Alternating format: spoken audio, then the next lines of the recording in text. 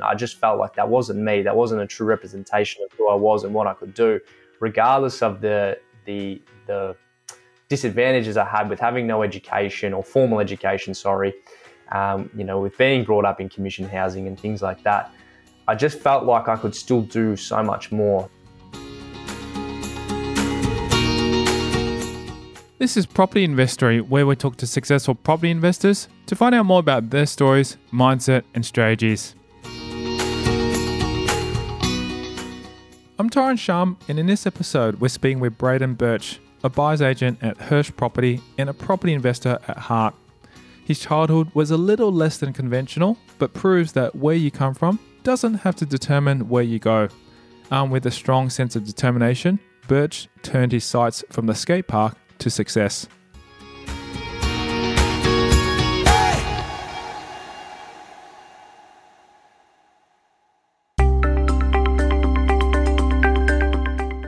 Birch has worked hard to show the importance of mindset and how it can triumph over a disadvantaged upbringing. As long as you dedicate yourself to it, he's built on his background to form the basis of both his careers, yet doesn't shy away from giving props where they're due. Obviously a part-time advocate at the moment, so still work a full-time job, so a little bit of a side hustle at the moment. But work in the construction industry at the moment, been doing so for a little while now. And I work on my passion on the side, which is obviously property investing and, sort of helping others, get through the journey of investing and creating a life they want for themselves. And, as I do it for myself as well. His trade background led him into the concrete placement industry, where he's been working hard for the past 5 years. So, pretty gritty game, to be honest with you, mate. It's not fun at all. It's a hard yakka, but pays the bills very well. So you got to do what you got to do to keep funding, getting to the next level, I suppose, and getting the next deposit, getting to the next stage. So that's what I currently do. But obviously looking to just to continue to grow the portfolio. That's the main thing. He's the first to describe his childhood as less than glamorous, but he also knows how much it taught him in ways that formal education never could.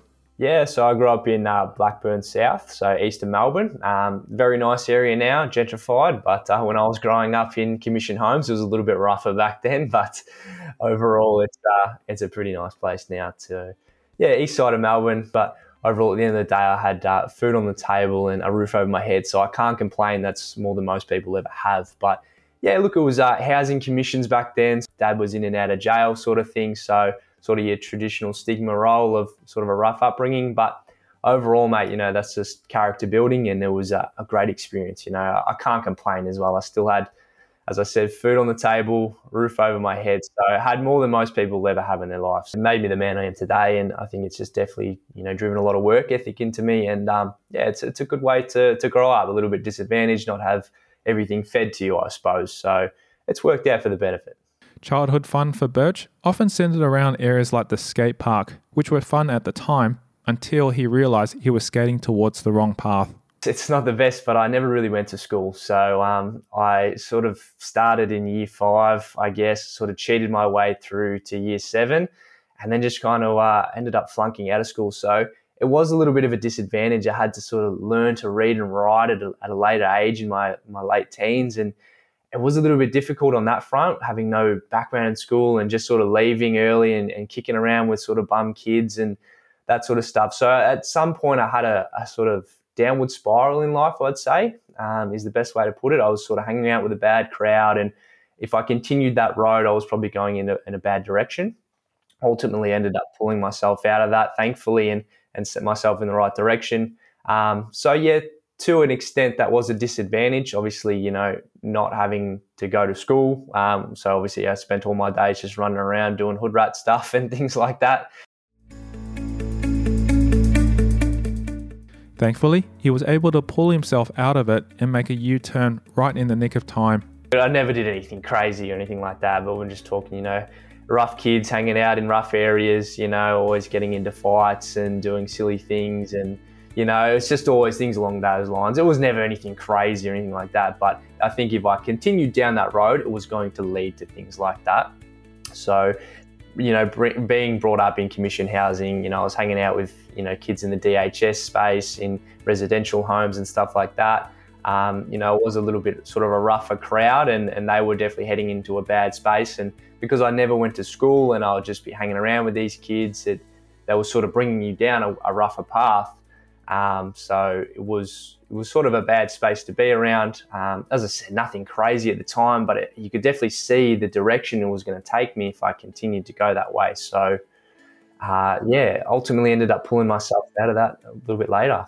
Looking back, I used to spend a lot of time at the skate park and, with the BMX bandits and things like that. And, I used to do a lot of that and just hang around shopping centre bus bays and just being little mongrels, I suppose. But, that was the bulk of it, really. The story of Birch's upbringing isn't unheard of by any means, but he's in the minority where he was able to turn it around. So, how did he do it? It sounds a little bit weird, but I think I saw more potential in myself. I just felt like I could do more, and I could sort of see these other kids I was hanging around with, and a lot of them have gone to jail now. A lot of them have gone down past that. I've never seen them again, and I just felt like that wasn't me. That wasn't a true representation of who I was and what I could do, regardless of the disadvantages I had with having no education or formal education. With being brought up in commission housing and things like that. I just felt like I could still do so much more. And I ended up just sort of pulling myself out of that and just sort of slapping myself and saying, Braydon, you got to get yourself together. This isn't the path for you. And that was sort of happening in my early to late teens. And, I just started to stop hanging out with those kids, started to getting into training and started doing some mixed martial arts and some going to the gym and things like that. Just started to do more positive things in my life because I knew what I was doing and where I was going was going to take me in a bad path.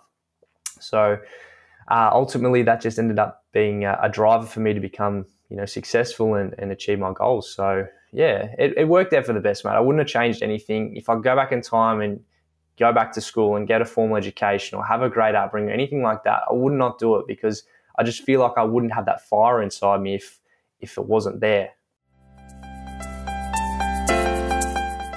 He found that surrounding himself with positive people was the catalyst for the renovation of his life. It all just comes down to your mindset and really knowing that, look, this is where I am in life and this is not where I want to be. And I know I can do more. And I think everyone listening to this podcast can do more with their life, wherever they are at the moment, if they're not happy with where they're at. And just knowing that I can do whatever I want to do, I can be whatever I want to be, as long as I'm willing to work extremely hard and do whatever it takes to get to where I need to be. He knew the journey ahead wasn't going to be easy, but once he made up his mind, there was no turning back. Thankfully, technology was on his side, as is a special someone. It was difficult.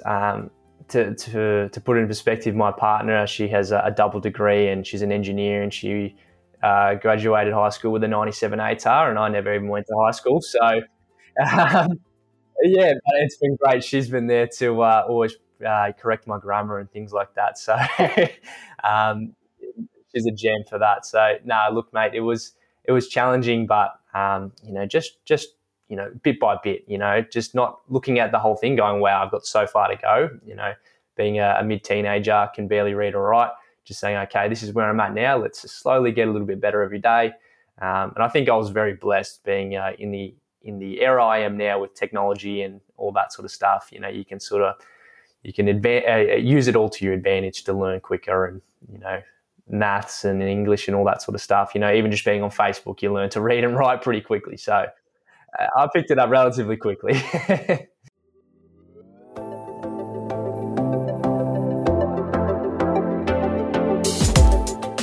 Coming up after the break, he shares some more about his family. My parents were amazing people. They always took good care of me and all that. How property investment came to mind and why it was always his plan A. I always knew that rich people invested in property. I think it was just sort of a no-brainer. He gives the facts and figures on how he got his first property off the ground. Making no decision is making a decision at the end of the day. And that's next. I'm Tyron Shum and you're listening to Property Investory.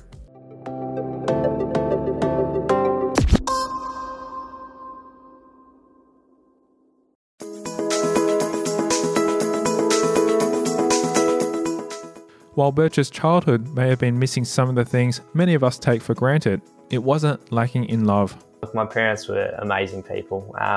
They always took good care of me and all that. So although the story looks a little bit grim, I always had great parents that always, put me first. So no, that I was always fine to stay at home, and always try to milk that as long as I could while I was investing as well. If you can do it, you can do it. So they're the best. So, and they're ultimately my motivation too for what I do and the people I love. I want to build wealth, not just for myself, but for them as well. I want to retire the parents and, my partner and everyone else. So, they're the fuel that lights the fire sometimes. Mum's still around, Mum's still doing her things, but, she's remarried now, so she's very happy. But yeah, everyone's all good, mate. Yep. And do you have any siblings as well, or were you the only child in the family? So I'm the baby of the family. So I have two older sisters and one older brother. Sorry, so I'm the fourth. So I'm the youngest, but they moved out a lot earlier than me. So they left, and I didn't really spend a whole heap of time with them. So I was more or less a single child in a way. My brother's in corporate, and the other two in retail. So my brother had a similar upbringing to me actually, but he had a similar story, and he took the corporate route actually, and sort of had a somewhat a disadvantaged upbringing, but turned it around as well. So he's done really well, and my sisters are killing it as well. Similar story. They had disadvantages, but they've all made something of themselves, and they're family people now. So yeah, it's all been positive, man. After leaving school, he knew he was at a disadvantage in terms of his skill set and what he could and couldn't do. In true Birch style, however, that wasn't going to stop him. I was determined to become successful. I really wanted to prove the teachers wrong. Everyone said I was crazy for leaving, and I was, never going to make something of myself, which they had every right to say so. I mean, it looked pretty dark at one point, but I had this burning desire to prove them wrong and prove the haters wrong and make something of myself. So, look, I left school, and I was always just trying to make a quick buck, always trying to get rich quick, trying to start some sort of business or trying to start something to make my $1 million overnight. Whether it be something online, or I'd be doing something that just never had any long-term value. I wasn't taking anything super seriously. It was just, let's get rich quick. Ultimately, I just kept failing and failing and failing and failing. So it never went anywhere. I was just I didn't have any skill sets. I didn't know what to do. So I didn't know how to become successful. And that ultimately led me to getting into property investing because of all those countless failures I had with trying to get rich quick. I ended up learning about long-term wealth and building things slowly. And that was my sort of discovery into property investing. Wow, that's really interesting. How did you stumble across that? Because as you said, you did try so many things. Do you recall when you go, actually property investing and building wealth, this is something I can resonate and, this is where I want to go through? I always knew that rich people invested in property. I think it was just sort of a no-brainer. I think I may have read, Rich Dad Poor Dad, as we all have. I think I read that book, which was one of the many books I used to read when I learned how to read. So I think I read that and sort of it started getting me interested in it. And then there was another sort of inspirational figure. He was a bodybuilder who passed away. His name was Rich Piana. And he was this millionaire figure, and he had all these properties, and he used to he'd go to the gym every day because he had all these rental properties paying for his lifestyle. And that sort of sparked my interest as well into property investing. So he was an American guy. And that got me interested in it too. And I said, okay, I think I should look into this property stuff. It seems pretty legit. Once he realized property investing could be the vehicle to get his life up and running, he started revving some other engines to make a buck. So I knew nothing. I had no skill sets. I didn't know what to do. So I thought I could mow lawns. That was pretty simple. I could figure that out. I knew how to turn it on. I knew how to do it. So I got a job mowing lawns and doing gardening. It was pretty unglamorous work. I was a little bit embarrassed to do it, but it is what it is. I just had to do it. It was a job, and it paid about $600 a week. But I was living so frugal at the time, so tight, and all my friends and family always laugh at me being such a tight ass, but it is what it is. You got to do it. So I think I was making about $600. I was saving about $500. I used to just a little bit of petrol, a little bit of white rice and chicken and a gym membership, and that was me. I was sweet. So I used to drive this bunged out, beat up car, and the rest would just get saved into my deposit. So that was the name of the game. Just save and save and save. And yeah, that's all I could do. So ended up getting a loan and pulled it off. Sometimes it's all about knowing what you don't know and not pretending to have the skills you don't. I think I saw the value of a buyer's agent at the time. I knew I had to use one. I was very nervous about making mistakes. So I think the value in using a buyer's agent your first time is pretty important when you don't know what you're doing. So I had to reach out to one. And obviously like paying the fee and stuff like that was super hard on such a tight wage. But I managed to find someone and sort of presented where I'm at, what I was doing. And they said, yeah, you could probably make something happen. Let's see. So yeah, ended up getting help on that front. And yeah, it wasn't a glamorous property, that's for sure, but it was something, and I was super proud of myself being able to pull off the first deal. And from that, it just sort of snowballed, man. I think I paid just under 200 for it at the time. So I managed to save up that, 25 grand or something like that over a year.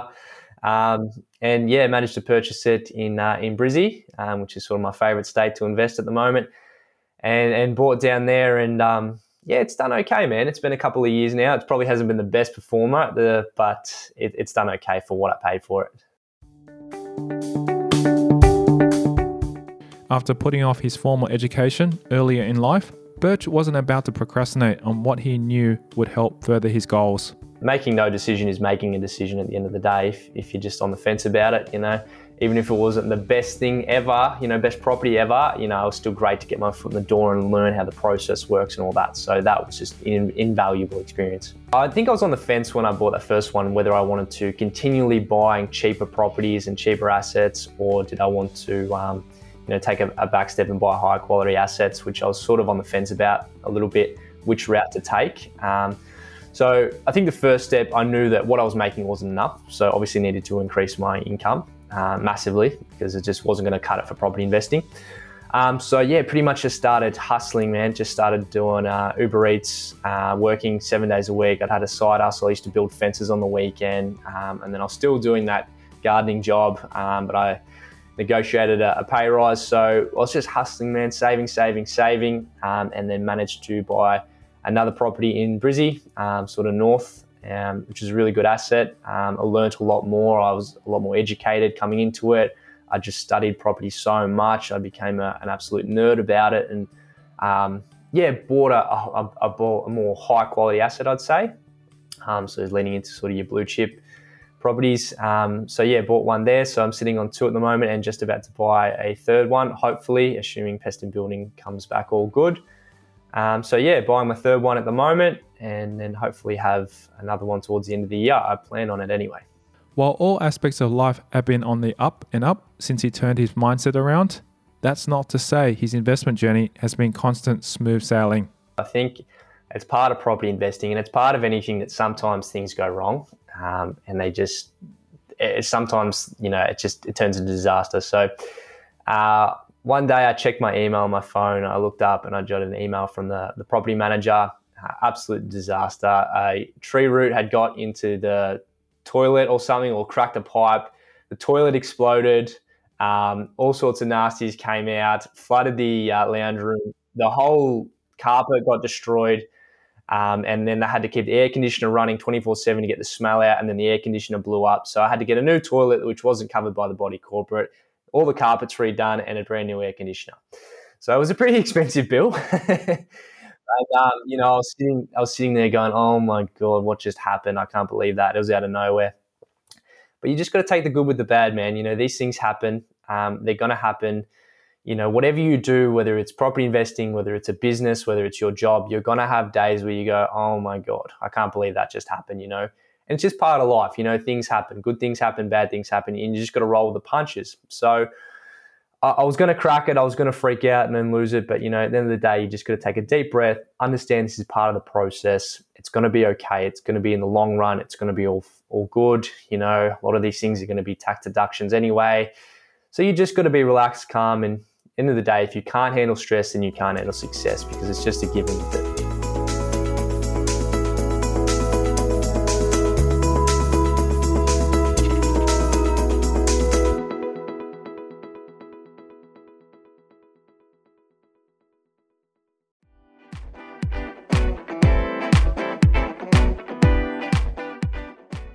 Braydon Birch's story continues in the next episode of Property Investory.